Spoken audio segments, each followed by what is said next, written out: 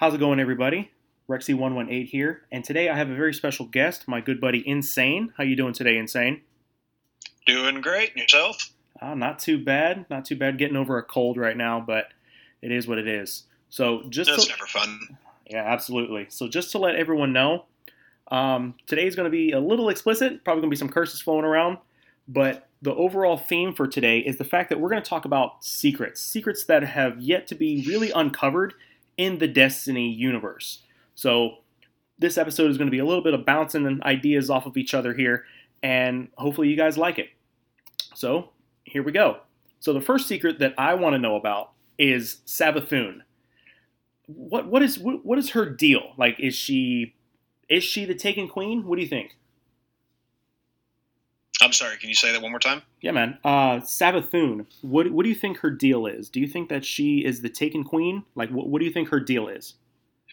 As best as I can figure out as of right now, I really feel like when Oryx was killed, it did leave a big power vacuum within the Hive ranks, and I think there's a really strong chance that she did fill that. Now we know that that Oryx already had another sister, but I just feel like with Bungie introducing Savathun and bringing her up so much, she has to be the next logical plot point. She has to be the one that we're going to see next. And now knowing that Mara tried to fill the vacuum and consistently mentioning Savathun, matter of fact, you killed Savathun's daughter at one point. I think it's safe to say that her and Mara are fighting over that power. What do you think her end goal is? To control the Taken and pretty much the entirety of the Hive itself. So do you think that we're not going to see Oryx's other sister come through, or is it just are we just going to get Savathun? I'm sure we will eventually, because we'll inevitably have to kill Savathun, and I'm sure that'll hack off the third sister plenty. So the next thing that I want to talk about is the darkness. So we've heard about the darkness ever since Destiny 1, and they have always said that it's something different. Now, is it a species, non-corporeal form? What do you think it is? Honestly, the way I see it, a lot of the new media that we take in nowadays like to play a lot with dichotomy. They like to talk about two sides of the same coin. So for me, I've always thought of the darkness as most likely something incredibly similar to the light, or the Traveler itself, only it's mirror opposite. So do you think that they're going to have something along the lines of like Dark Guardians? From a story standpoint, I think it would be really cool, but from an actual gameplay standpoint, I think it would be very difficult to do, and it would ultimately affect Destiny, and probably not in the best way. Gotcha. So when do you think that we're going to encounter it? I know a lot of people are saying that Destiny 3 is where we will encounter it, but do you think it's going to be at the beginning of Destiny 3, or is that going to be something that they're going to hold on to until later? Well, I mean, Bungie had originally signed on with Activision for, I think it was 4 or 5 titles. Mm-hmm. And I don't think they wanted to constrict themselves initially to a trilogy. And now that Bungie has split from Activision and their fate is pretty much their own again, yeah, I could see the darkness possibly get introduced in Destiny 3, but at the same time, there's still a lot of stuff to do prior to like the penultimate battle. So, I mean, it might be within their best interest to, I don't know, save it, or just kind of drip feed it to you. So, a part of the darkness here, reveal kind of what it is, or reveal part of it, and you have to, combat that, and then move on to bigger and badder things, very similar to what we've done thus far. Gotcha. Now, speaking of the opposite, you were saying that, the darkness is the other side of the coin when it comes to the Traveler. What do you ever think that we'll ever figure out exactly what the Traveler is? Like, is it some life form? Is it a machine? What do you think? I think we'll probably get the answer to that. Personally, I think I've always thought of it as something that someone else most likely created for themselves. Given the fact what the Traveler can do, it strikes me as something of a military asset, their own form of a super soldier program. And with the way that the ghosts who they're linked to the Traveler, so they may not know everything. They have to know something, and most of them are inherently good.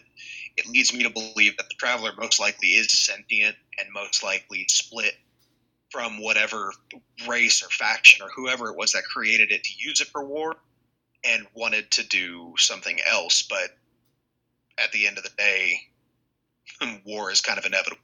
Yeah. Now, do you think it's ever going to speak to us again? Something, I mean, we can go along the lines of what it did in Destiny 2, relatively the beginning where it showed us visions.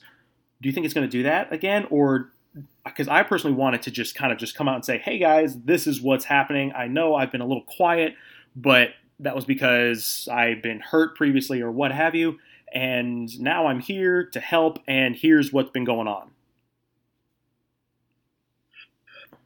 I mean, given the fact that they had the Traveler speak to you through visions already, I cannot see a single good outcome of not having it happen again.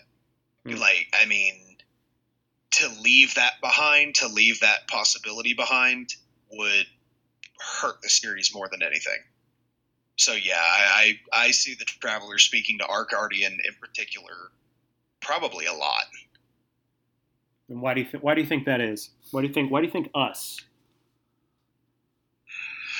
I mean, honestly, I think it was I had a theory that I've spoken about before. I personally think that our ghost is the Traveler itself. It probably just doesn't know it. The fact that our ghost seems to have abilities that other ghosts don't.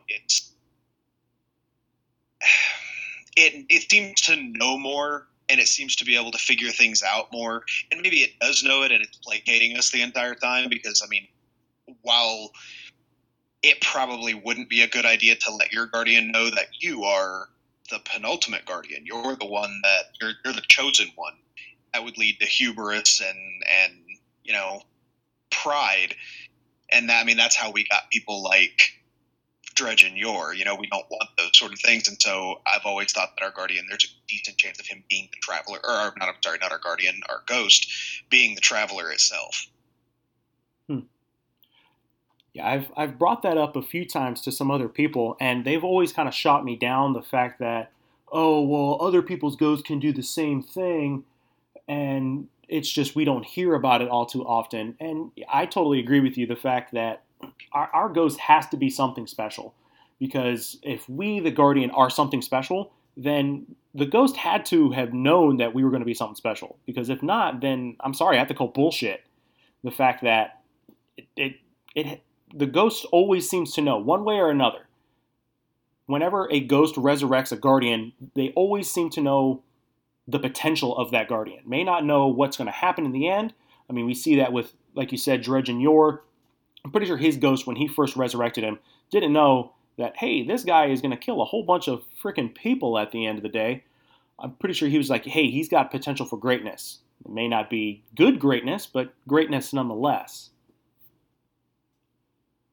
Well, as well as you can kind of look and see, I'm not going to lie, I don't know exactly how it works. I don't think Bungie has ever explicitly stated how it works, but you receive your power ultimately from the Traveler. The Traveler is your source of power. We saw that when Gaul cut us off from the light. Mm-hmm. So explain to me, why does our Guardian seem to have vast amounts more power than others? And I know we can jump into Crucible and we could start talking about that, but at the same time, that's more of a gameplay mechanic than it is a story concept. I know they tried to bring story to it, but a lot of game companies have begun to do that, where the multiplayer has a story aspect of its own. But at the same time, you look at the game itself, and it's like, you've killed gods that have laid waste to entire armies of Guardians. With nothing but a couple of friends, or you by yourself have killed the spawn of gods or the most powerful enemies that have ever walked throughout our system, and you've laid them all down nice and easy. So why is it that they could kill hundreds of thousands of Guardians, but they can't kill you? Yeah, that's a good point, because yeah, I mean, you were sitting there talking about how gods have killed armies. I mean, Crota especially was known for the destruction of about like 10,000 Guardians or something like that during the big Luna War.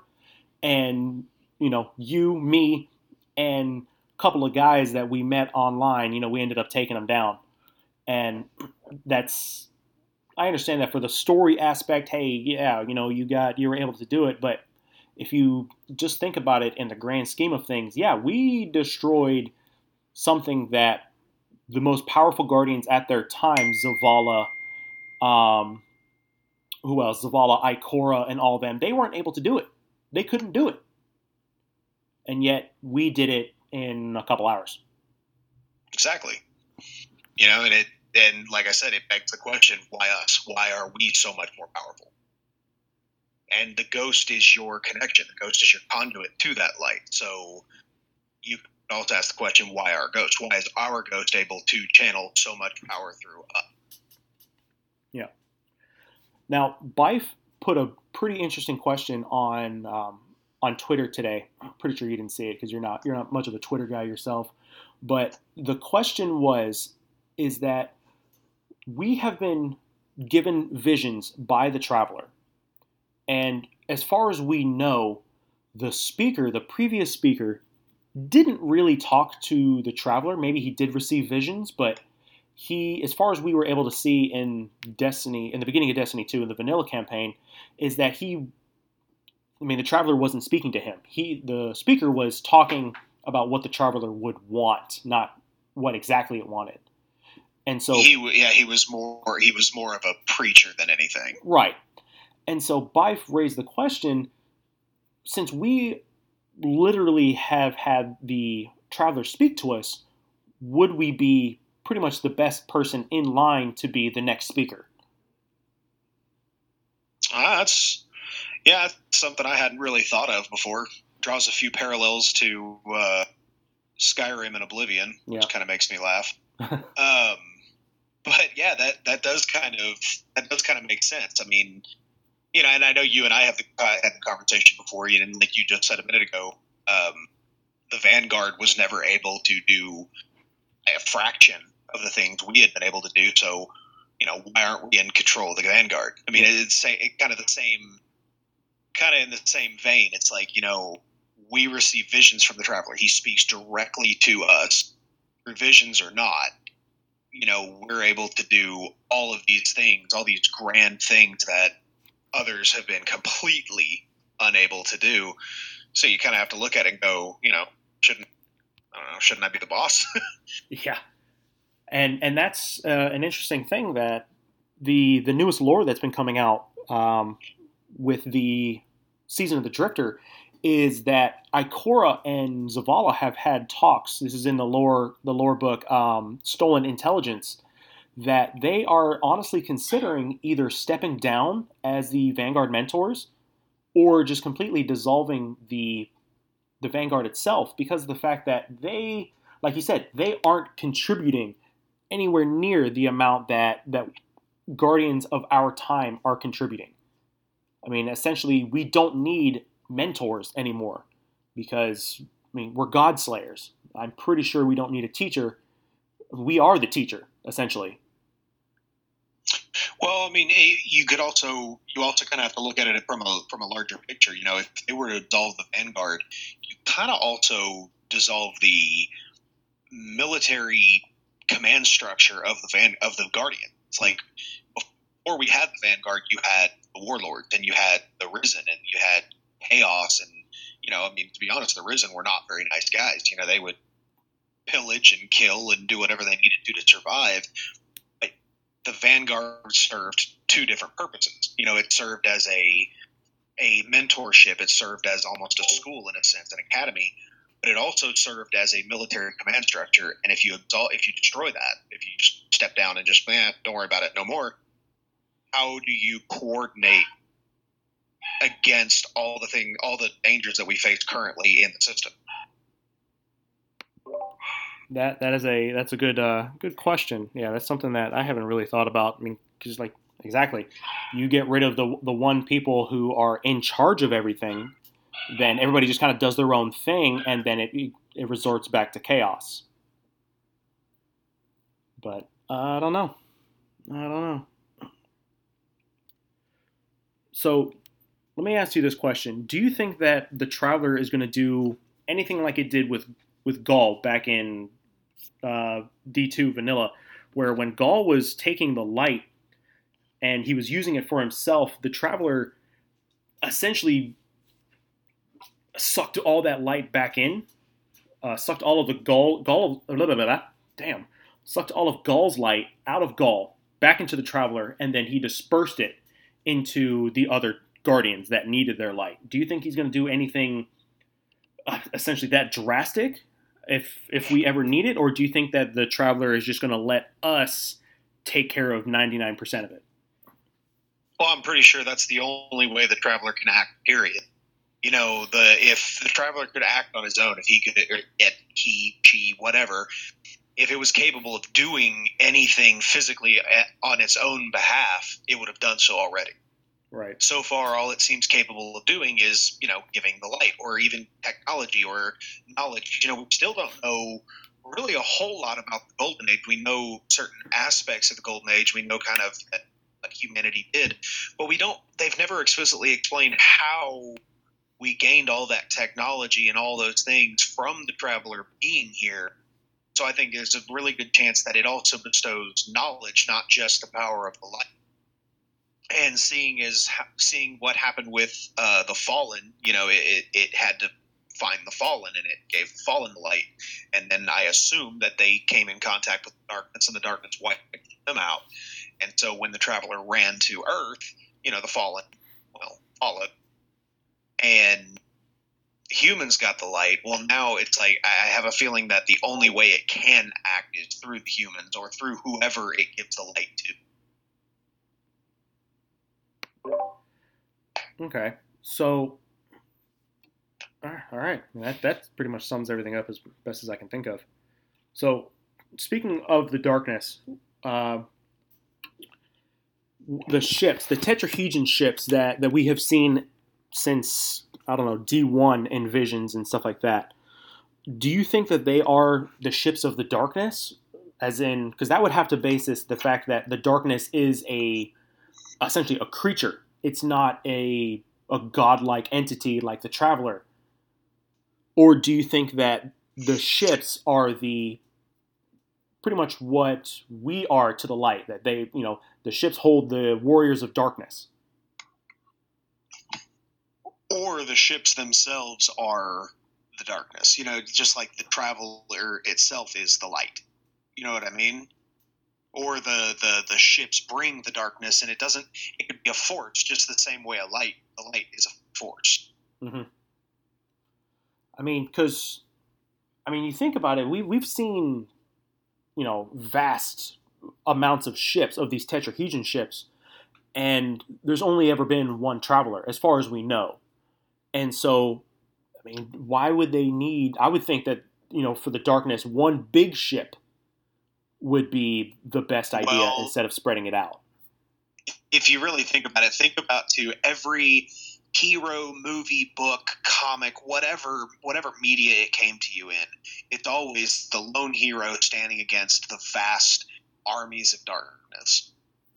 So you can kind of think of it in those terms, where you have one light, one beacon of light, you have an infinite number of bits of darkness. Mm-hmm. I got you. So, yeah, that's how it always. God, that you're right. That is pretty much how it always is in any form of media that you watch. And Bungie, and as you know, I've been a part of the seventh column for I think I was 12. I'm now 29. So, I mean, we're staring down the barrel of 20 years. I've been following Bungie as a game developer, and they like that kind of stuff. They've always done that kind of stuff. You can see several allusions to things like that in Halo. I mean, even in Halo, it was one man versus the entire army of the Covenant, and it was one man versus the entire horde of fallen flood. And they always have that kind of story to them, and so you can and it's honestly no different with a lot of different game developers. You can always see subtle similarities between their different IPs and their different titles. And so you look at what Bungie likes to do, and Bungie has always had a very, sometimes subtle, sometimes not so subtle, but almost a religious undertone. Mm-hmm. Just not religious in the sense of, the religions we have here in real world. They have their own kind of ideals, their own kind of dogma to it. And so you can almost look at the Vanguard itself as kind of a religion. You hear Ikora make comments about that all the time, about, I don't want to necessarily say worshiping the light, but in essence, it's the same concept. And Bungie's done that a lot. So the idea that the Traveler being the lone hero, now I know that the Traveler ultimately makes its own army, but if you think of the Darkness as a horde, I mean, honestly, I've always tied the Hive to the Darkness the closest, and I think Bungie's even confirmed that they're pretty much the closest to the Darkness of all the enemies that we fight. Mm-hmm. But it's kind of in that same context where it's just a numberless, infinite horde of enemies, and so that's what I kind of see the Darkness as being in itself. While you turn around and you have that one singular good guy standing in the way, shielding Earth, but to do so, he had to give his power to others as well. Got you. Okay.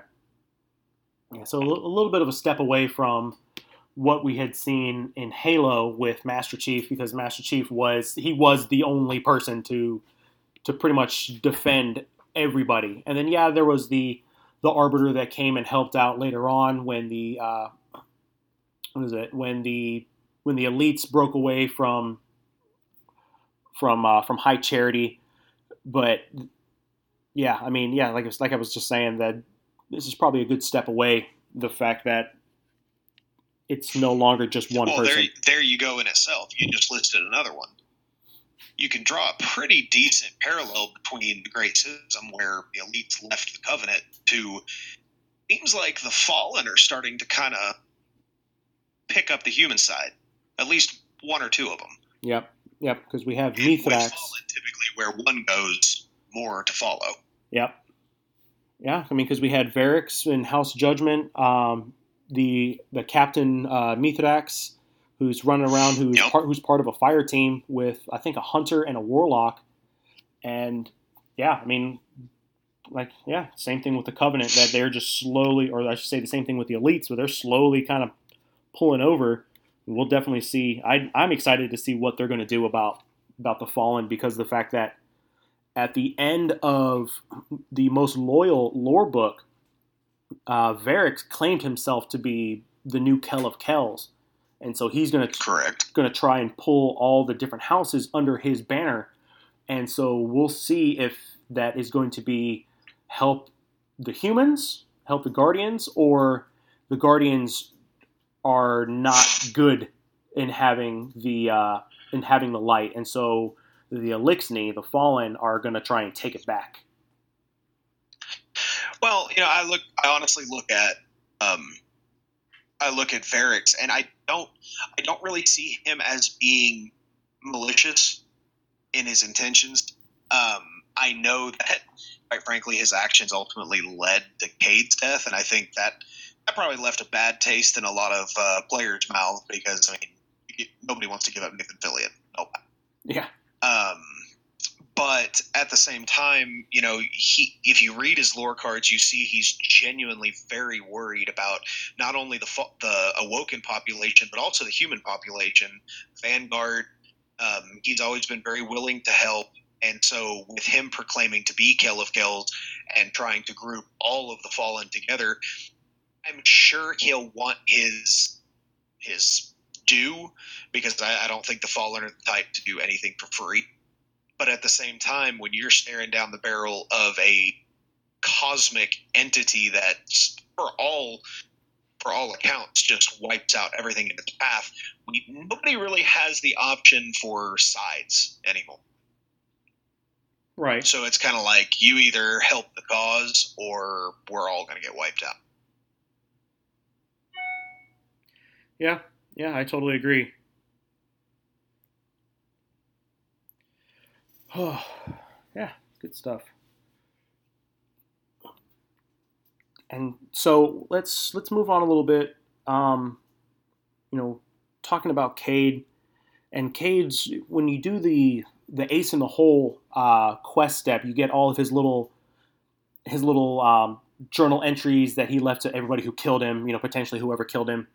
And one of the things that he talks about is the Deepstone Crypt. Now, we know that the Deepstone Crypt is a part of Bray Industries, part of Bray Tech, and they are responsible for resetting all of the exos. We'll give them their numbers: Ep.6, Takeo 3, Banshee 44. Now the big thing is that when Cade is talking about the Deepstone Crypt, he doesn't sound happy, obviously, and it makes me wonder what that means. What, like, does the is the Deepstone Crypt something that we as the Guardian need to worry about? What do you think? I think it could end up being a big problem for a couple of different reasons, because there were several mentions that if you look real deep, and I remember watching a video, I believe it was Bife that put it out. He talked a lot about the Deepstone Crypt, and one of the things was, when the Exos would go through their reset process, or when they were originally used as, I guess you'd call them soldiers for hire in a sense, or mercenaries. Yep. And they were sent out to do these things. Well, they would be brought back and they would have their minds wiped because the company didn't want them remembering any of it. Right. Well, that shows a pretty decent amount of control over the Exo, and Bungie just reintroduced Braytech into the universe, not just in, guns we found left behind. With Warmind, Anna is now, I don't want to say in control of Rasputin, but she's, I guess in a sense, working with Rasputin. And if you have their greatest invention, their greatest creation, she probably will be able to, or Rasputin could even have access to other creations, such as the Deepstone Crypt, such as the Exos. So we could see a problem with Exos ultimately being, I guess you could say, controlled. I don't know how that would work for a player base. It would be kind of along the same lines as we were talking about earlier with the whole idea of Dark Guardians. It would cause kind of a problem for gameplay, but you could definitely see what kind of effects would happen to non-Guardian characters. I mean, there are quite a few Exos roaming around out there that are not Guardian, but they're still there. And if they were to be taken control of, if someone were to take them and use them for their own purposes, it could cause a lot of problems for the Vanguard. Gotcha. Now, another thing is the fact that when Cade brought it up, he also brought up the fact of the long, slow whisper. Just spitball here. Tell me what you think that is, because I have no fucking clue. I couldn't tell you. Honestly, I mean, I've heard a couple theories. I honestly have no idea. Nothing at all? Nothing at all. I honestly don't. I've heard the term mentioned a lot. None of the theories seem very interesting to me. I feel like it's one of those things that that Bungie is going to hold real close to the chest, and it'll probably end up being a big plot reveal that'll probably smack players right in the face. I got you. So, and Cade actually brought it up to when he left the entry for Petrovenge. He said, tell Paladin, whoever, and it was a code for it's on Encilia, Enceladus. Yeah, I hate that name. I know, I hate that word. And it's on enchilada. Yeah, it's on enchilada. And yeah, we'll go with that. What we know about that moon, which is one of Saturn's moons, is that it's extremely cold, and that's where he doesn't say where it is, or he doesn't say what's there, I should say. So, it could be the Deepstone Crypt, it could be something else, it could be a cache of weapons, because that's Cade's style, is to leave a cache of weapons for whoever to find. Now, my big thing is, why do you think Cade would send Petra to go and investigate and not us, the Guardian? Now, they didn't, during the event of Forsaken, when we lost Cade and when Petra was visibly pissed, they still didn't really cover a lot about their relationship. I think there was more to it than they and Bungie even really let on, or they may have cut it. I'm not sure. But for some reason, Cade trusted Petra a lot. Right. And he believed, for some reason, that Petra would carry out what needed to be done after he was gone.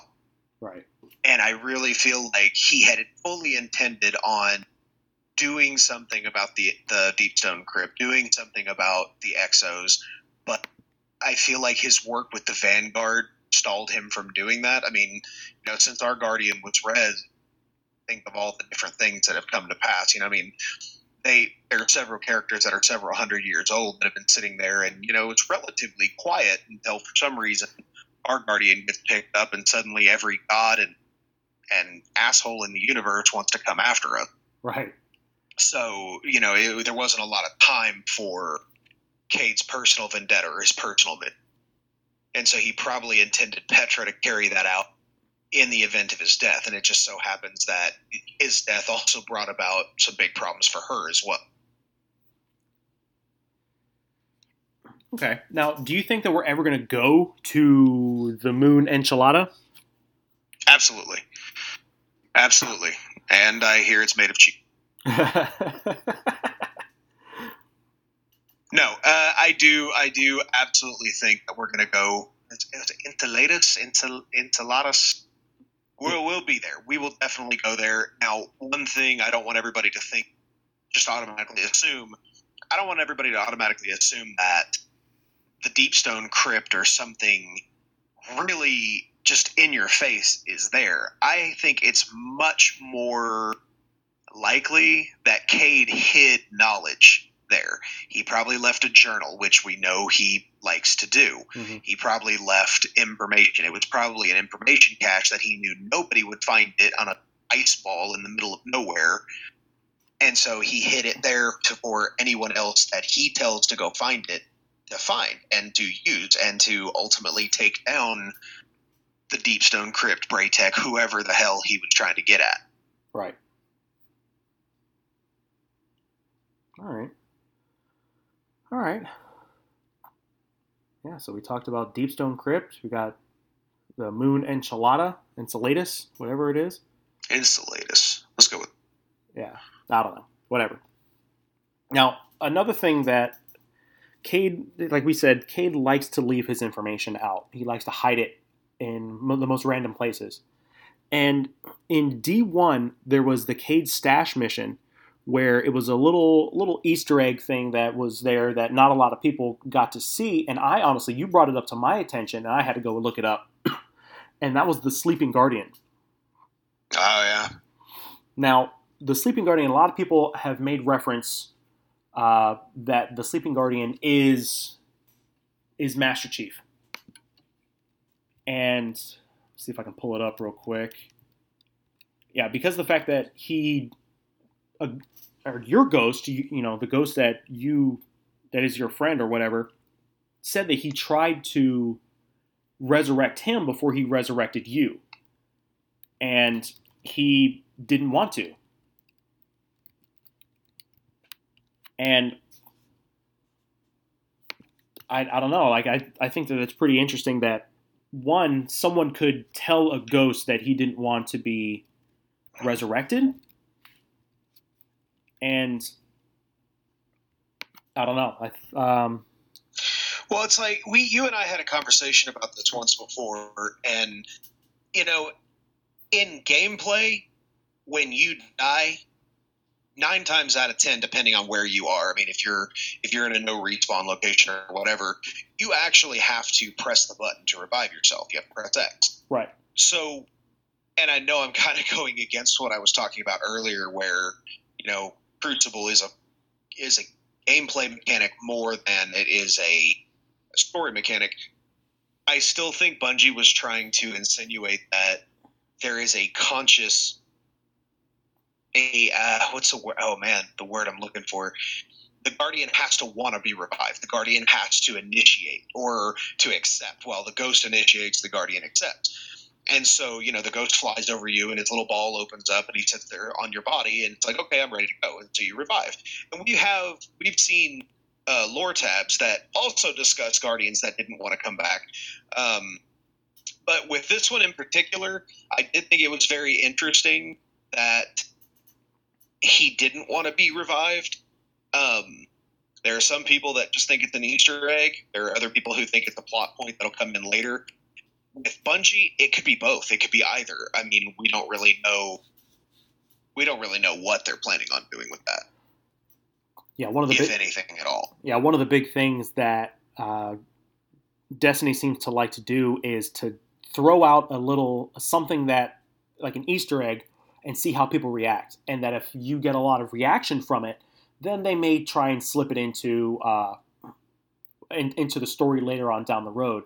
But if people don't get a lot of reaction from it, then they can always fall back and say, oh, well, it was just an Easter egg. It was just there for the fun of it. Absolutely. Absolutely. And Bungie has always been very okay, I'm gonna stop myself before saying that. Bungie initially was very good about listening to their community.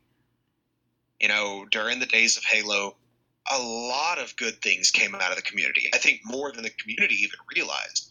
I mean, everything from people wanting the assault rifle to come back in Halo 3 to Rooster Teeth getting pretty much brought in under the Bungie umbrella. I mean, they put the voice actors from Red vs. Blue in the game. I mean, they were very good with their community, and they wanted their community very involved. And so I would not put it past them at all to use small little eggs in there to see if we would like it. When we first came into D2, I think Savathun was mentioned once or twice in a strike. But that was really the extent of it. Well, all of a sudden, everybody and their brother was freaking out. Like, who the hell is Savathun? Well, Bungie took that and went, all right, they like this one. Let's start building on it. And so I wouldn't be surprised if that was the case. I'm not sure. Have you heard the theory that was put forth about the Sleeping Guardian? No. What's that? A lot of people think that it was a reference to the Master Chief. Right. Okay. As you know, Bungie split away from Microsoft and ventured out onto their own, signed with Activision, and started developing Destiny. But one thing we know is Bungie had actually put an Easter egg for Destiny in Halo ODST, I believe it was back in 2009, 8? Yeah. I can't remember exactly when it came out. But, I mean, that was 5-6 years before Destiny even came. It was before Bungie had even split with Microsoft because they hadn't even made Halo Reach yet, which they were under contract for. So Destiny had been in the works for a very long time. Well, after they left Microsoft wanting to venture out and make Destiny, but Microsoft created 343 Industries to continue the Halo line. I have a feeling that it's a really good point, or a really good chance that Bungie was trying to kind of poke fun at Microsoft because, to be honest, Halo 4 had a decent release and decent reception. Halo 5 did not at all. Halo 5 has been chastised in every way you could possibly imagine. And so then you have Bungie putting out Destiny 2. Actually, I believe this was in Destiny 1 anyway, but at this point, you have Bungie basically saying you should have just let Master Chief sleep. He's a hero. He's done his duty. He's done his bit. It's over. It's done. Let him sleep. It's almost like, don't continue it. You're just tarnishing memory. You have thousands upon millions upon thousands of people who have played Halo who can think back to when we did LAN parties in Halo 1 to when we first got our taste of Xbox Live in Halo 2, and with bad games come good memories that are being tarnished. And so I think this was a dig at Microsoft and at 343 Industries you should have just let him sleep. Now, that's funny because the fact that you and I are pretty ecstatic about Halo Infinite, and just seeing what 343 is going to do with it, because everybody's saying that it's going to go back to the good old Halo days. And what do you think? We're talking about Infinite? Yeah. Yeah, definitely. What do you think? We'll kind of jump off the rails here. What do you think Infinite is going to be? Do you think it's going to be good? They have already 343 Industries already came forth and stated that they are going to fix several things about Halo that they had kind of, taken a step away from. Halo 5 did not feature any kind of split screen or co-op play on the same Xbox. Well, they're going to go back to that. They're bringing that back. There was a lot of negative response to Master Chief's armor from Halo 4, Halo 5. There was a gameplay explanation as to why his armor changed, but it was kind of a thin one, to be honest. And so, with that negative reception, they're bringing it kind of back to the Halo 2 Master Chief. Mm-hmm. Yeah, the very dark, the olive green, and the very, I don't want to say plain armor, but just the classic armor, the classic Mjolnir armor. They've also said that they will not be featuring any other playable character except for Master Chief as in terms of the campaign, which was a big problem for Halo fans. They focused far too much on Agent Locke in Halo 5, and it was bad. It was not a good thing. It's not that no one liked him, I guess. No one wanted him to be the hero. I mean, it's Master Chief. Most of us have been on a 15-year ride with this guy. I don't want to see him turned into a bad guy. And I don't like anybody that thinks they're bad enough to punch him in the head. So it's like, no, we don't want to play as Locke. We want to play as Master Chief. And so they're bringing that back. I don't know if they're going to feature Blue Team. I think Blue Team was a good addition, but I think the attempt at that co-op was a little forced. And if you just had them as cinematic characters, or just they're there, their presence is felt, their words are heard, I think that would play very well. But I see good things. I have a lot of high hopes. Unfortunately, people like you and I have become somewhat jaded to the gaming community. And so it's kind of hard to sit here and be like, oh yeah, it's going to be great. Because I said that about Destiny 2, and we all know the tragic end of that story. Yeah. We all know how Vanilla came out. It fell on its face. But at the same time, you look at Bungie and you look at 343 and you look at these game companies that are sitting there. First of all, we have to move past the evil overlord game publishers. We got to let them go. We got to get away from that. You look back to just about any great game that has ever come out, and while yes, it had to be published, and I'm sure there were restrictions, most of them are made by the developer, and then the developer's like, hey, go print this on a disc. And that's where we get these great games. But when you have this micromanaging guy who's sitting there going, okay, I like that idea, but I want you to do this. And the developer, the actual ones who are creating things, are sitting there going, what? I didn't want to do that. And so we got to move past from that. But as a whole, I think game developers are trying to. I mean, especially with like Bungie with splitting from Activision, or I know 343 is its parent company is Microsoft, and you'll never beat that. Microsoft would pretty much go through hell to make sure that the Halo fans like Halo, because without Halo, I don't really think Xbox would have made it, wouldn't have survived at all.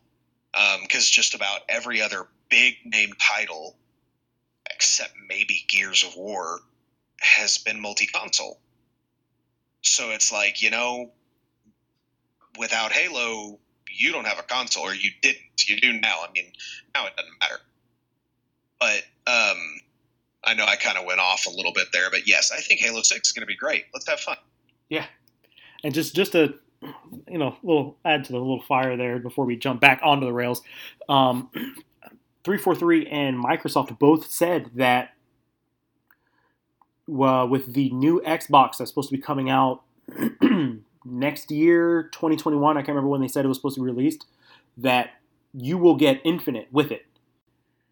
And so I'm pretty, I just bought my One X, so I really don't want to have to buy a new console anytime soon. Don't even go there with me.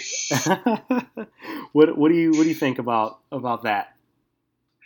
I fully understand that, first of all, the technology curve is folding in on itself at this point.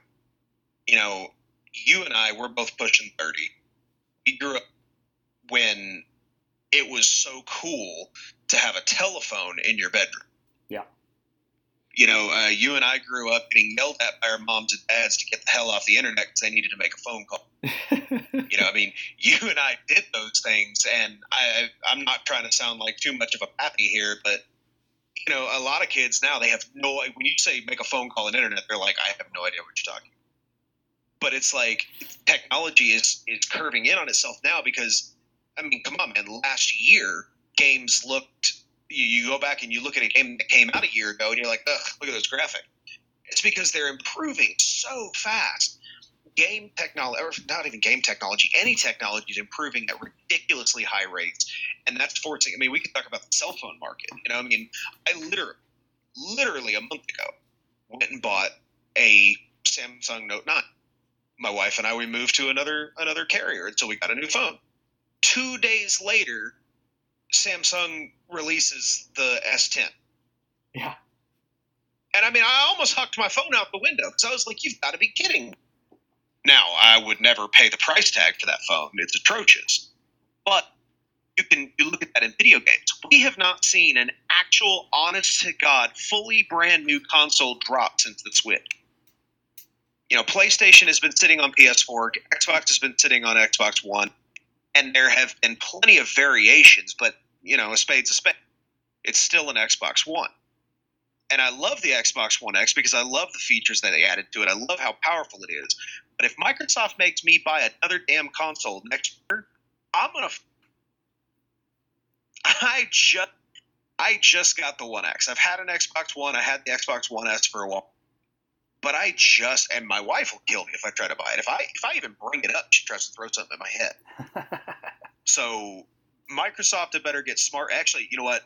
Every game company better get smart. If you're going to release titles as flagships for new consoles, I suggest you do backward compatibility the way we used to, where when a new console just came out, let's take 360 for instance.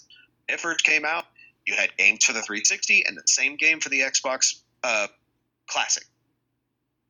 You have to do that for a while, and not forever. You give consumers time, but not. I guarantee you that console is going to come out for close to $1,000. So a lot of us, especially when you start getting into the teenage generations, they're not paying $1,000, and their parents are going to look like them. They're smoking something fun.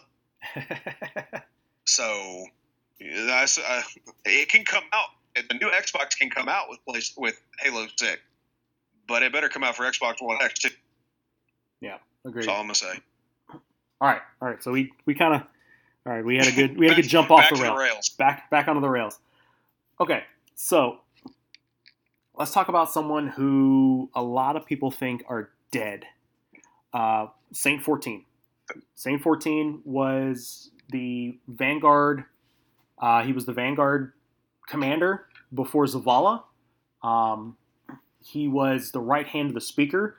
Creepily enough, he would call the speaker father, even though they were not related. And we found his body, or at least they say it was his body in the Vault of Glass. Now, do you think that he is entirely dead, or do you think that? It's safe to say. He's just waiting to be rezzed again.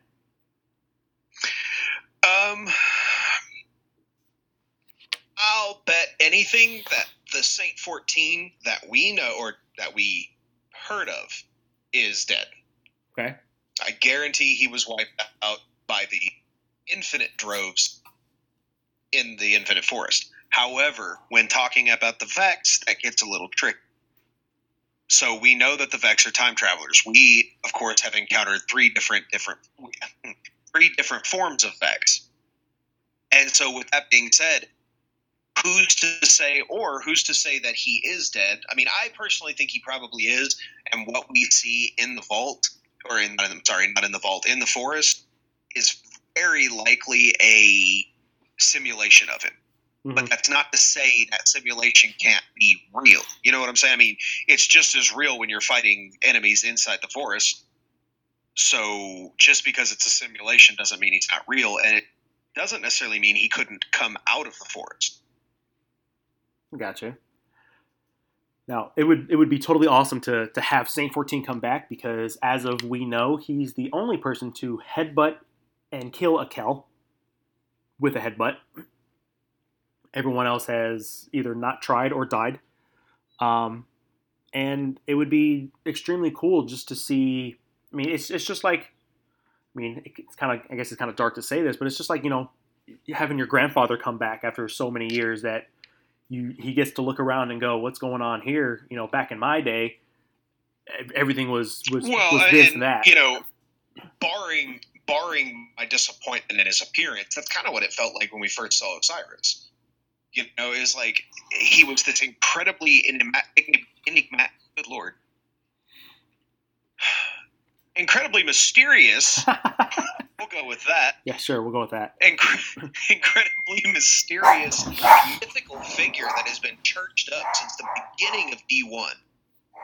And to finally see him, first of all, seeing him in that cutscene with the full armor, I mean, you want to talk nerdgasm. It was like, holy crap, this dude's going to be awesome. When he took the mask off and I realized he looked closer to Danny DeVito than anything, it was a little disappointing. I don't think he looked like Danny DeVito, but all right. Well, you know, if you're bald. But the point is, I was not impressed with his appearance, but it's that same idea. You know, you got to meet this incredibly mythical figure. And I feel like that's probably going to happen a lot in Destiny, because I think, you know, one of the main reoccurring themes in Destiny is the fact that nothing that is dead stays dead. Yep. You know, I mean, that's the basis for your entire existence within the game. So it's like, I mean, yeah, I've heard a lot of people throwing around the idea of another Atheon. I've heard a lot of people throwing around the idea of Oryx. Somehow, like, even just a form of Oryx. Like, I mean, you know, the Hive, death is a big thing to the Hive. So how do we know they can't bring him back in some shape, or fashion? But it's like, absolutely. I absolutely think that Saint 14 will probably make a reappearance. You know, and I know Bungie wants us to believe that Speaker's dead, but I still don't buy that. You know, his apparent death was so anticlimactic. Yeah. I cannot believe for a moment that you would kill off a character voiced by Bill Nye that quickly and that simply. So, I mean, yeah, definitely. Yeah, I agree. Oh. Speaking of another person who is dead, but not really dead, Eris Morn. Eris Morn. Just start, simple question. Where is she? Where she be? You know, I know there's some lore cards involving Eris, and I'm not gonna lie, I haven't seen them. I had to take a temporary hiatus from Destiny. Everybody, I got a job. Everybody, say hi. Yep, it's guy working. But I know for a fact that there has been communication between Eris and Mara. I think it is, especially given the fact that Mara's chilling inside an Ascendant plane, I think it's highly probable that Eris has been running some kind of mission for Mara, be it to the Nine, be it to the Hive. I mean, she's very closely tied to the Hive, so, I mean, I wouldn't be surprised if she sent her undercover with Savathun, figure something out. I mean, couldn't tell you exactly where, but I know that she's going to be making a reappearance, and hopefully not screaming Crota. God, I hated that so much. So, I mean, but yeah, I feel like we're going to see her again. You probably know more about the lore cards involving Eris than I do.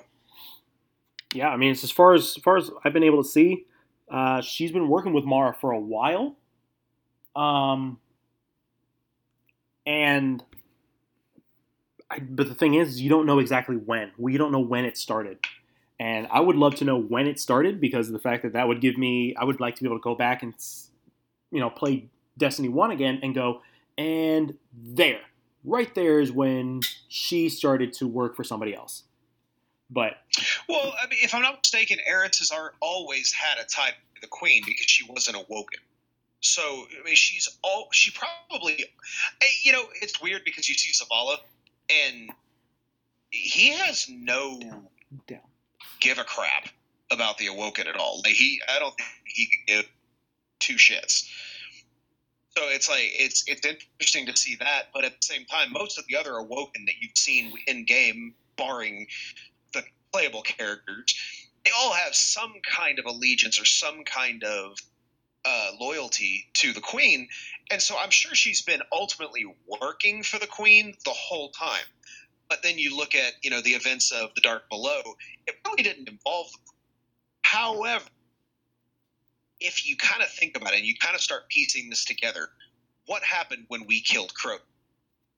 It sent a shockwave through the universe, and then Oryx came and essentially tried. Daddy. Yeah, he tried to whip our ass, and we bitch slapped him. Well, but the thing is, Daddy came running. He's like, "You hurt my baby, I'm coming."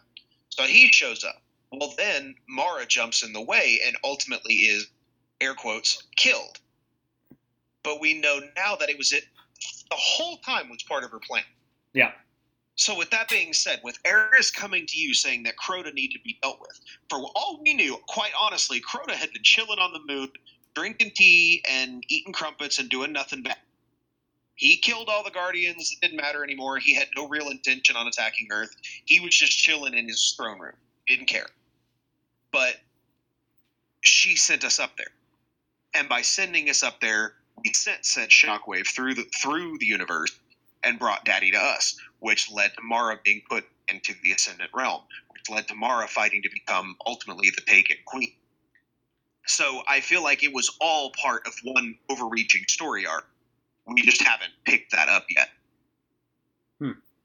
Okay. It's pretty interesting. Now, speaking of, Eris working for Mara, and we know that Prince Aldrin had a very honestly, it's very sketchy codependency on Mara. Like, he could not function without her. Levels of Game of Thrones in there. Game of Thrones, and it's been made fun of in Supernatural too, where the Winchesters cannot function without each other. I was going more toward the towards the Lannister. Type, all right. Towards the Lannister style of things.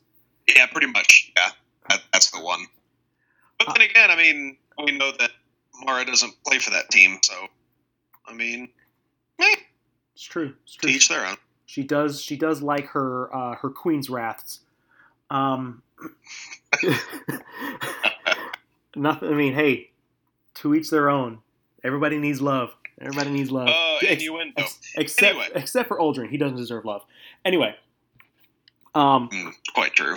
And so the whole thing of Cade's Vanguard dare was to whoever can kill me. To whoever killed me, you become the new Vanguard, the new Hunter Vanguard. Now, a lot of people are. I mean, we've seen the video of Aldrin coming back as a Guardian. There has been pretty much almost alpha beta Destiny, where Aldrin was supposed to be one of the main antagonists, but that got scrapped. Correct. Yeah, that got scrapped, and then he became the Queen's brother later on. And in the early artwork for Aldrin, it was really, really cool. It was the fact that Aldrin had his cloak that he has now, and he had like a sawed-off shotgun that was like on his back. and it looked super dope. But the whole thing of Cade's Vanguard there is you had to be a Guardian, essentially. Now, do you think that Aldrin will be the Hunter Vanguard? Maybe not right now because he just rose. He has yet to come to the tower. But do you think that down the road he's going to become the Hunter Vanguard? And if so, how do you feel about that? Well, first of all, Cotton, I'd have no good feelings about that. None at all. It tickles me in every one of my wrong spots. No. But honestly, that was my first reaction too when, they leaked it prior to actually getting there to her throne room and seeing the cutscene. When I first saw it, that was where my brain went first. And I remember that because I texted you and I remember you were like, oh, I didn't think about that. And it was like, yeah, man, this is going to suck. But a few people have kind of turned me off to the idea because you have a couple of different things. While Aldrin, if you think about it tactically, he's been in command of the Crows. Right. He's from a military standpoint, he would be a great leader. I mean, cut his hair, look a little less My Chemical Romance, and he'd be great. But it's like he doesn't know how to be a Guardian. So and it's like we were discussing earlier, the other side of the Vanguard is they have to mentor the next coming generations, which is weird when you ultimately live forever until somebody kills your ghost. But the fact still remains, he doesn't know how to do anything. And so being a mentor wouldn't make any sense. And I think Bungie wanted us to think that. They wanted to create that feeling of, oh God, this guy who used to be a bad guy is going to be a good guy, which technically could still happen. But then they started talking about, well, Zavala and Ikora are talking about dismantling the Vanguard. Okay, so what if we see a complete overhaul to how the Vanguard is up? You can still have mentors. You can still have people who train more Guardians. And then, of course, you have Shaxx in the Crucible, which, that's what it's all about, is training Guardians. So but then you have, with Darkness obviously on the way, and I feel like all the Guardians can probably feel that coming, you're going to need people like Aldrin who are a Guardian who can run military operation. Now, it's kind of like we discussed before, what happens when a Guardian is rezzed for the first time? They have no memory of anything. So he's not Aldrin, technically. True. I mean, I've watched enough sci-fi body swapping shows to know you don't, just because you look like the guy doesn't make you the guy. So it's kind of like, okay, so he's not going to be Aldrin. Now, with that being said, once the Queen shows back up, which is inevitably going to happen, and she tells Aldrin who he actually is, which is inevitably going to happen. Yep. That could cause problems, which is where I see Bungie leading you to, okay, Aldrin's a good guy for the next 2 games, and then Mara's going to come back, and she's going to screw all that up. Yeah, I can see that. So it's like, I can totally see him being both a good guy, a protagonist, so like a good side character for now, and of course there's going to be mistrust. Your Guardian, given the fact that it took Aldrin showing up and killing Cade to make your Guardian talk in Destiny 2, I have a feeling it'd probably put him off his tee to see him again. But we also have to discuss the fact of, who do you think killed Aldrin? Yeah, a lot of people have been asking about that as to whether it was us or if it was Petra. Now because it's a. Go ahead. Go ahead. No, go ahead, man. Oh no, I was just gonna say, like we were discussing earlier about the light. I feel like it's inherently good. So I could honestly see our Guardian being like, you know what? I already beat this dude down. I killed that big meatball with teeth. We're good. Just lock him up. But Petra has absolutely none of that.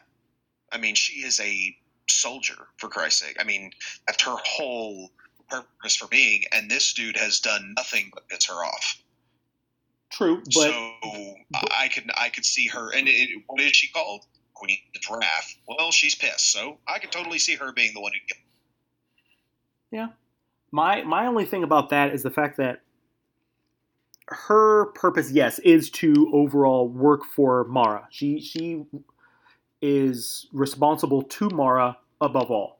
But Aldrin is still the prince. He's still royalty. And so, yes, while he did a lot of atrocities, a lot of bad things out there, I personally don't see Petra being the one to pull the trigger, because while you're saying the light kind of held us back from killing Aldrin, I think it's her honor that held her back from killing Aldrin. That her honor is,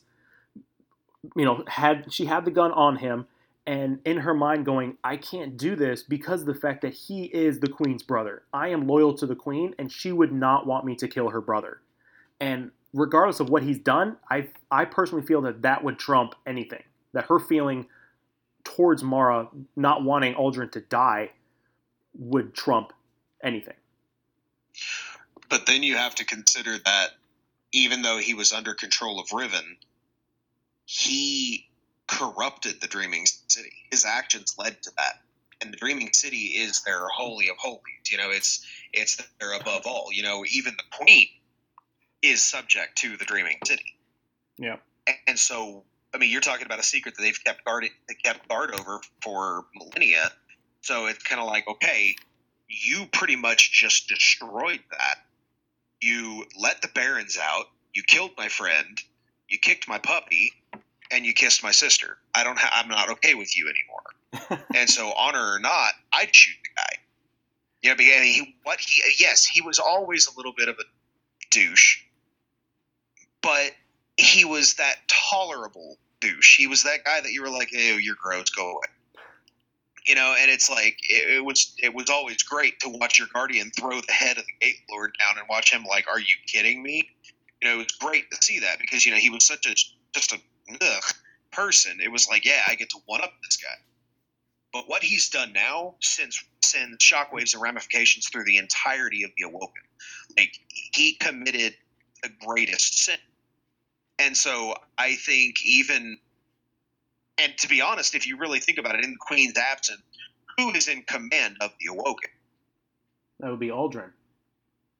Actually, yeah, it would be the Queen's wrath. It's a matriarchal society. Yeah. They're not going to follow a man. Yeah. So it would be Petra. She is in command of the Awoken as a whole. And the only way she's even been able to talk to Mara is through the portal. So the thing is, yeah, she probably had to make that judgment call. And at the end of the day, yes, we as the player know that he was controlled by Riven. We know that. But did they? Did Petra? Did the Guardian in-game? No. All you saw, like I said, was the meatball with teeth. And him, yeah, you saw him get eaten by it, but that doesn't – how many subjects and how many movies have you watched get killed by their master just because he was like, I'm done with you? True. So you have no way of truly knowing that he didn't choose to do this all along. Yeah, I totally see Petra pulling that trigger because he had royally screwed everything. Now, regardless of who pulled the trigger, I personally think that it was all part of Mara's plan. That maybe not in the beginning, but now she has someone in the Guardian ranks, and yeah, Aldrin's not going to know. Maybe Mara doesn't know that. Oh no, I take it back, because she does know that when a Guardian is resurrected, they don't remember anything, because there was a card in the Awoken of the Reef booklet where they brought an Awoken back who was resurrected as a Guardian, but he didn't remember who he was, his family, or anything like that.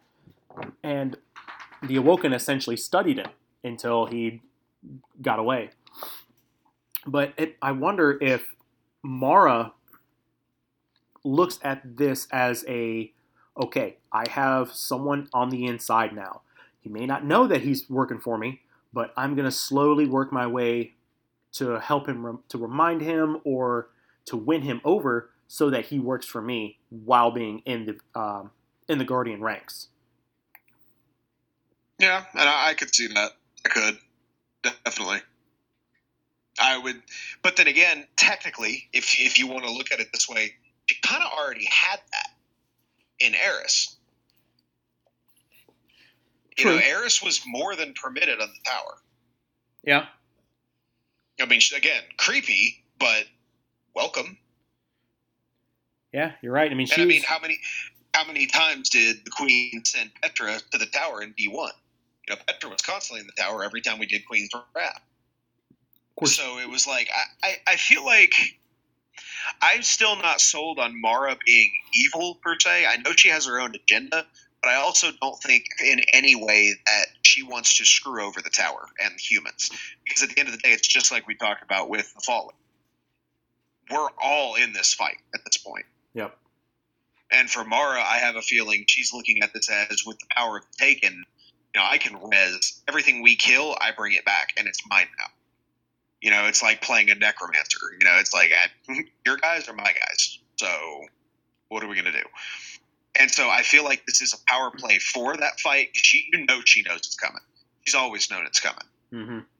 And seeing how far ahead she looked, if my theory on Eris is correct, and that's the whole reason she said Mr. Crota, this woman plays the really long con, and I don't even think we're halfway through it.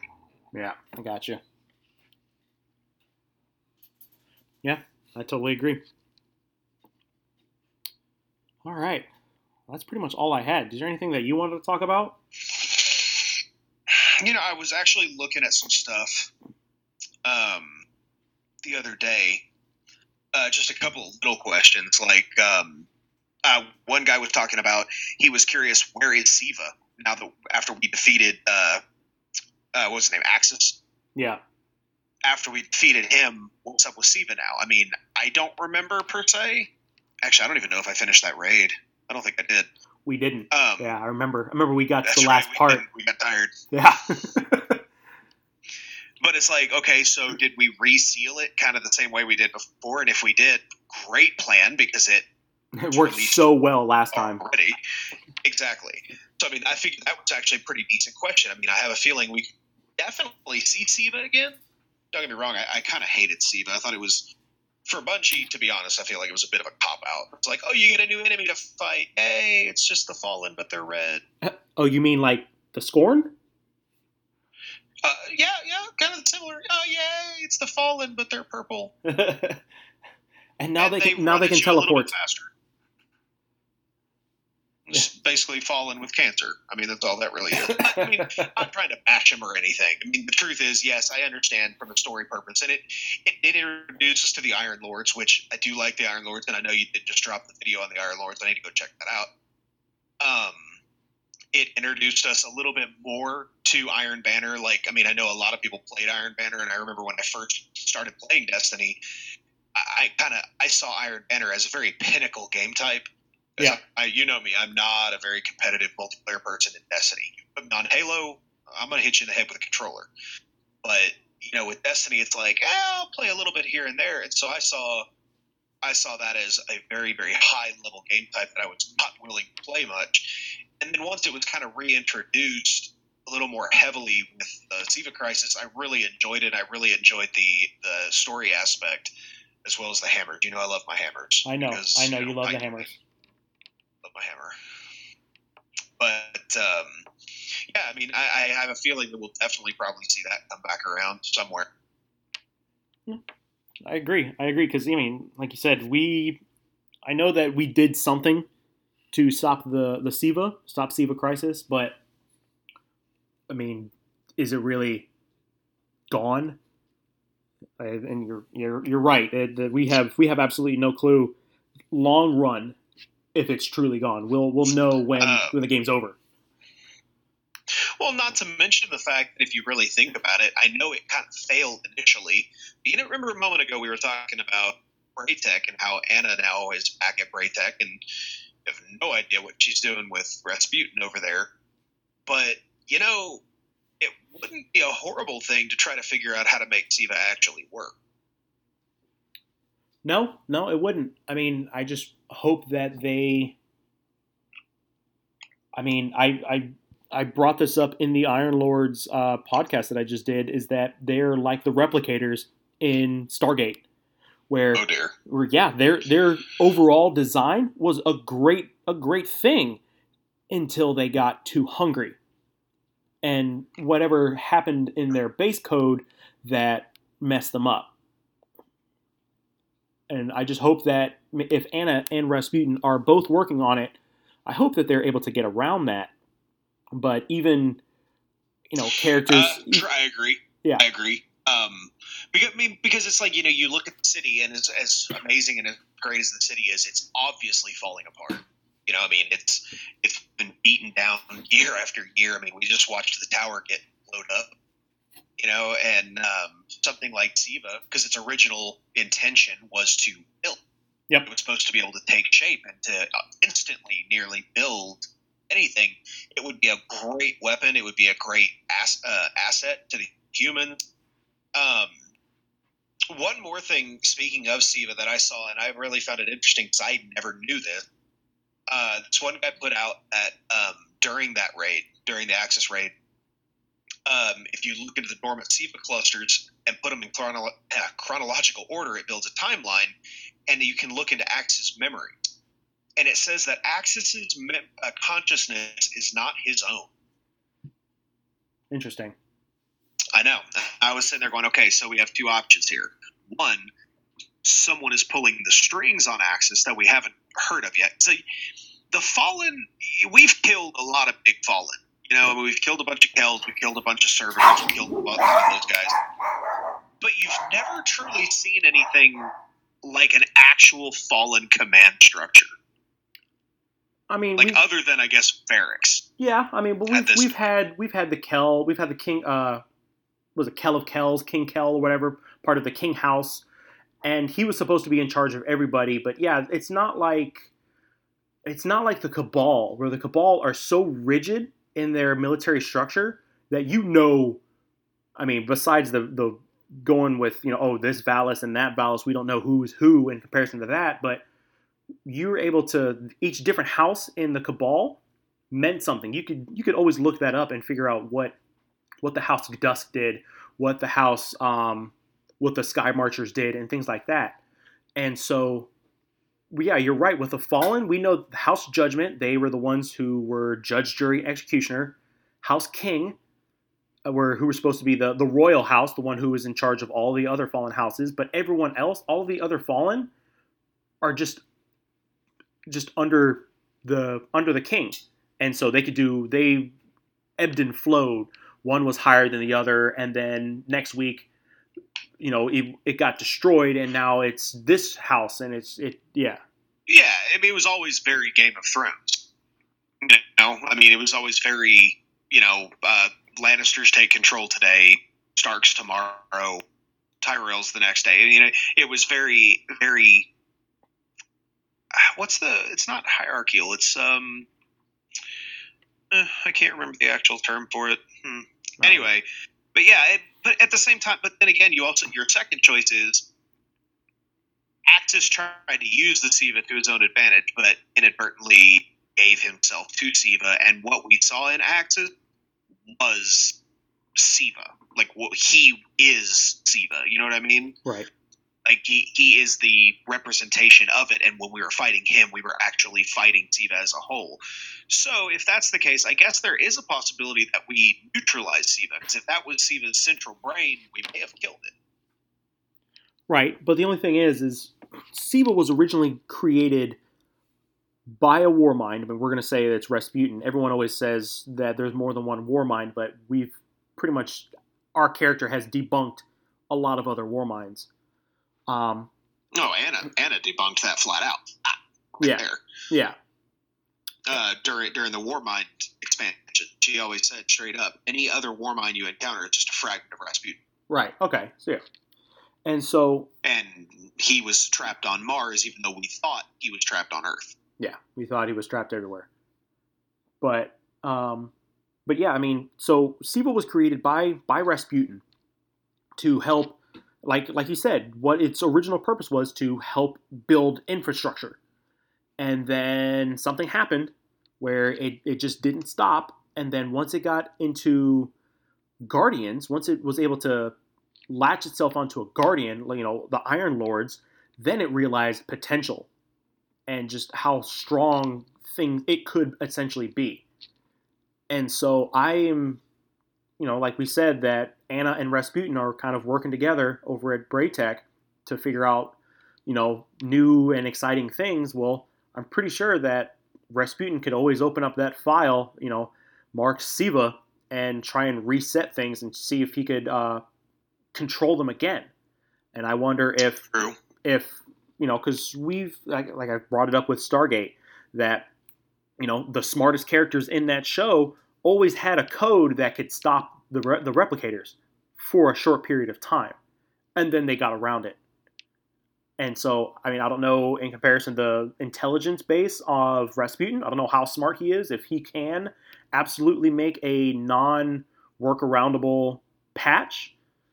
But, their whole purpose was to get smarter over time. And I feel like they, no matter what anyone does, they will take over. They will regain themselves and be out on the loose again. The only reason I brought up the whole centralized brain idea is the fact that Siva had never done something like that before. I know Siva had created what did Saladin call him during the when he was talking to you about Siva when he and the rest of the lords initially went down, he called them like constructs. Yeah. That Siva had created constructs to fight against them, and Rasputin had aided them in doing so. But Siva was, like you were just talking about, Siva was under the control of Rasputin at that time. Yeah. Siva's not anymore. Siva was its own entity at that point. Rasputin's trapped on Mars. Right. So it's just, I don't know. I don't know if I buy into the whole, if one is still alive, more will come back, or if that, like we said, Axis was that central brain and wiped out Siva. We may never see it again. I think I would like to, but I want to see it in a different capacity. I don't want to see it in that same, the Fallen got Siva again. Damn those Fallen. I want to see it. I want to see them do something a little different. Like, I wouldn't mind seeing Siva become an enemy rather than control a current enemy and just reskin them and run them the same as they were before. Let's see a Siva dog or a Siva soldier or little flying things, whatever it may be. I feel like that would be really cool to fight. And I know that Bungie tried really hard with the Scorn, and while we make jokes, they are decently different than the Fallen. It still would be very refreshing for Destiny to actually introduce a new enemy, even if it stems from an old enemy. Yeah. I feel like we all really need something to shake it up a little bit. Because I know, we're getting to the point where we're Neo in the Matrix, just kind of batting them away, Yeah, it's true. I remember when the Taken first came out, and it was not just a single archetype. It wasn't just the Fallen. It wasn't just the Hive. It wasn't just the Cabal. It was all of them, and then some. They had their own powers that made them different from their original. And so I personally think that the Taken are one of the best enemies that we had at the time. Oh, and I hate them. Oh, I agree with you there. But you make a good point. Just by giving them new abilities, you shake up the player. You make them do something different. The enemies in D2 do things that are different from D1. Yeah. There are several bits to what they can do. Let's see. What's a good one? The Fallen run at you. They run past you. They skitter. Yes. Yeah. Well, and you know what? I remember that was a big deal. I want to say with Halo Reach, Bungie was experimenting with a new kind of enemy AI. Whereas you play the original Halos, the Elite jumps out from behind a box and he just stands there and shoots at you while you blast him in the forehead. Yep. And in the original Halo games, they just tried to overwhelm you with numbers. It wasn't so much you had to be tactical and sneaky and do things. Well, they started experimenting during Halo Reach with new stuff. See, the Elites would roll more and they would spin and they would jump and they would get out of the way of your bullets. And so it really shook up Halo players. Like, it wasn't traditional. It wasn't the norm. And so it really messed with a lot of people. And I feel like that is one thing they did pretty well with Destiny, is just change the characteristics of the enemies. Move them around a little bit. Don't just have them pop out, shoot 3 little blue bolts at you, and then stand there while you kill them. You know, those damn vandals when they skitter. Yeah, it's just like, it's horrifying. Hell, when they increase the amount of thrall, I mean, the thrall are pretty much the same, but you never, unless you were doing the Dark Below, you never saw that many thrall. Yeah. D2, it overwhelms you with thrall if you're not careful. And you know me, I'm the punch master, and I still get messed up by it. But definitely keep the players guessing. And again, back to the track, I would like to see Tiva again. I think that'd be a good one. All right. Yeah. Other than that, I don't know, man. I think we pretty much covered just about everything. I'm pretty sure Bungie is going to release more mysteries. You know, currently with D2, I feel like they just kind of tried to wipe the slate clean a little bit. You know, a bunch of the D1 mysteries that they brought out, you know, just kind of like, okay, here you go. This is what that was about. Cool. You happy now? Let's start some new ones. Yeah. I mean, they definitely did that with the Exo Stranger. I mean, at the end of D1, we were like, who is the Exo Stranger? What does she do? What does she mean? And then in Destiny 2, she's like, oh, that's Anna Bray's sister. And done. But then you have to question other things, such as, okay, it's Anna Bray's sister. Right. Who the hell is she working for? Yeah. Why is she working for them? How does she seem to have the abilities that the Vex have? Absolutely. Why did you covet her gun so much and then it sucked so bad? How it always is. Yeah, I know. But yeah, I mean, that's a good one. Actually, come to think of it, I lost my train of thought. That's never good.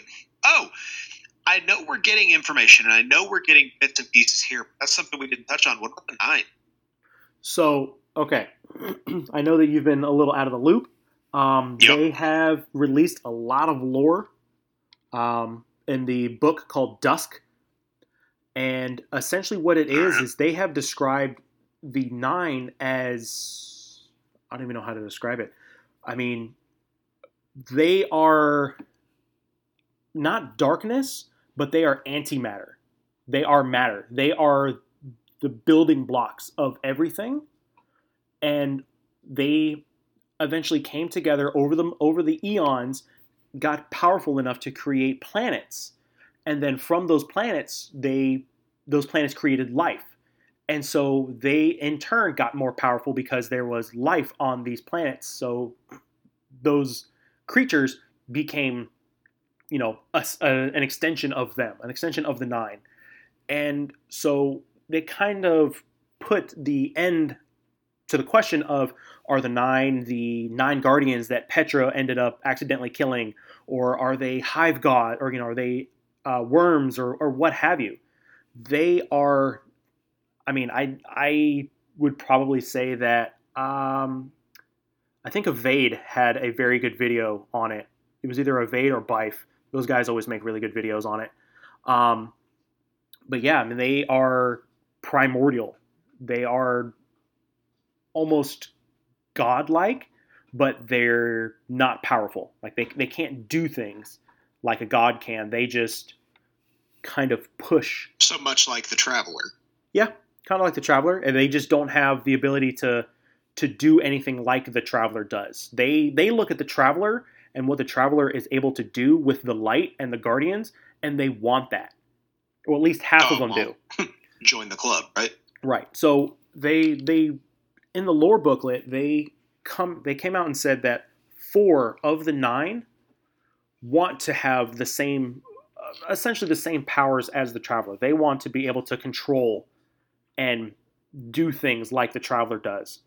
While the other 5 of the 9 want to amass all of their powers, all of that they are, into a black hole, thus creating new planets. And the more planets they have, more planets that are made of them, the stronger that they get. And so it's that kind of division there of who's going to win. Is it going to be something that we're going to have to worry about? I don't know yet. I have a feeling we are going to have to worry about them because they have never, other than Salad Face, they have never really. They never really showed any benevolence, and I still don't even think that Xur. I know he's an agent of the Nine, but I kind of have a feeling that he's more of a rogue agent of the Nine. Actually, to kind of counter that, they actually in the booklet they said that the four who wanted to be like the Traveler created Xur so that Xur could come and talk to us, so that Xur could observe us and put us through these trials, the trial of the Nine, along with the emissary, and so that the Nine could learn about life. They could learn about death. They could learn about power and all that stuff. Interesting. All right. But they were Xur was created by the four who want to be like the Traveler. Xur wasn't created by all of the Nine, just those four. Hopefully not in their image. I can't take any more Salad Faces. I agree. It's hard enough to be near him to get, crappy exotics. I've never been very big on tentacles myself. All right. But no, that's okay. So, Destiny seems to be doing a good job, maddeningly good job, of giving you information yet keeping the majority of it hidden. Yeah. And I say maddening because it is. It's incredibly frustrating to be sitting there and, you're like, oh, I'm playing this game and I love it. And, most games at the point that you play the second title, you get a lot of information, and Destiny's like, kind of. Sure, if you want to think of it that way. So, I feel like it's good because it gives the whole idea is to give that air of mystery, and I really enjoy it. And most of all, I desperately love the Destiny franchise, and I love Bungie. Very excited about the future, seeing what they might be able to do without Activision's claws sunk in. If you haven't been able to notice yet, I do not like publishers. I don't like what they do. But I have high hopes, and while I know that those hopes could come crashing down, I don't think they will, because I've been seeing glimpses of 2004, 2007 Bungie, bring me a game that's going to enthrall me and keep me coming back, and be something that. Eventually I'm going to tell my kids about. I grew up with my dad telling me about Mario and Zelda and, all the classics that he played. I played my original Pokemon Blue on his big gray brick Game Boy. So, I would like to be able to do things like that for my kids, and I feel like Bungie has given me two titles that are probably going to be heavily talked about in my home if my kid becomes a gamer.